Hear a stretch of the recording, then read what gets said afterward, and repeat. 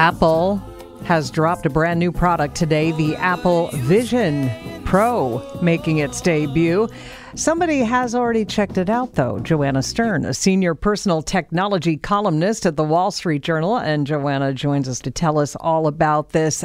For somebody who's not exactly a tech maven, Joanna, can you explain essentially what this thing is? I can. Nice to talk to you.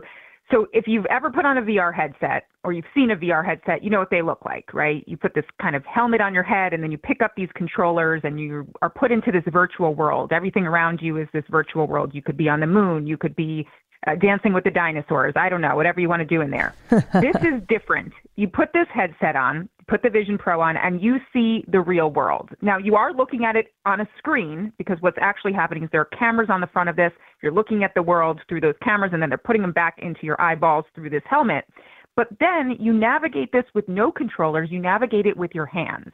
And how you're getting around here is your eyes and your hands are being tracked by those cameras, and you are seamlessly clicking around just using your hands. So you look at an app icon, and everyone can do it right now. You pinch up in the air, and then you're able to select that. And that's how you get around this operating system. Wait, what are you pinching? Are you pinching your phone? Are you pinching a screen near you? What are you? You're pinching the air. Just you're the in air. The air. Everyone can do it right now. You'll look like I was going to say an idiot on this show, but yeah, you won't look cool. You won't look cool. You'll be waving your hands in the air. You can actually leave your hand on your lap, and it will actually see it there, but you're really just pinching. And so your eyes, you look at an app icon, you get this grid of app icons very similar to your phone. Say I want to open the browser. I just look at that browser, that Safari icon, and then I just pinch in the air, and it selects it. And then what you're able to do is you open that app, and I've got a big browser window in front of me, right? I've got the wallstreetjournal.com. I've got whatever you like to look at. And then I can turn my head to the right, and I can open a different app. I can open my email inbox. And then I can turn all the way to the left, and I can open a music player or a video. And so surrounding me are all of these apps in my real space. You've seen Minority Report. This is what I'm talking about. I actually did see that. Now I get it, why you wrote in your article, I didn't puke, because it would seem dizzying to have all these different things at your fingertips just waiting to be okay. Let's talk about... I did not puke. I'm glad to hear that. Sometimes I felt like I might, but I didn't actually do it. Okay, yeah, I would think Your it would be... listeners who are trying to eat their breakfast or lunch. Right. So tell us a little bit about if you're watching TV. I've heard that if you put on these goggles, you can be immersed in the show you're watching. So like... I could feel like I'm actually out west riding a horse if I'm watching Yellowstone or something. Yeah. So one of the things, as I just talked through, is work, right? One of the things you can do here is work in this. Another major use case of this right now is bringing a home theater to your goggles. The idea is that the whole space in wherever you are sitting right now, imagine a giant screen on the wall. That's what you're able to do here. It's going to project that big screen. You're going to see that in your glasses, in your goggles.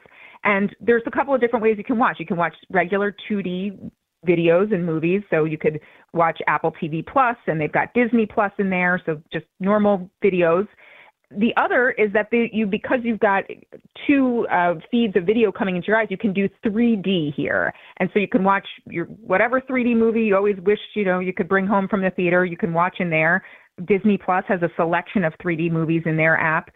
The other thing, and what you're talking about, is immersive video. The idea that you could have 360 degrees or 180 degrees of video all around you.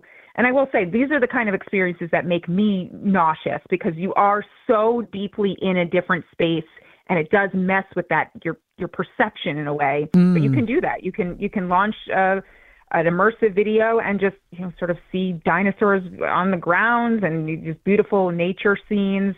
And that's where this falls into more of the VR camp of virtual reality, what we've seen from Meta. Joanna, before we go, I know you did a lot, and I would really encourage our listeners to check out your article to read more about your experiences. But how much does this thing cost? Oh, I have a lot of bad news here. It's Yeah. $3,500. Oh, okay. It's $3,500. And that's why I've been saying this is a first generation product from Apple. And there's so many signs of it. It's big. It's heavy. There's a battery pack that's attached to it. And then the price. And so this is for early adopters. These are for Apple diehards who always buy that first generation product, or if you're a software developer. But it is something you can go to the Apple Store and try. So if you can, I do encourage you just, make that appointment, do it as a weekend activity. Go try out the future. I might save my $3,500 for a real trip out west, but it sounds like great fun. Joanna Stern, so much fun having you here on Newsline, senior personal technology columnist at the Wall Street Journal.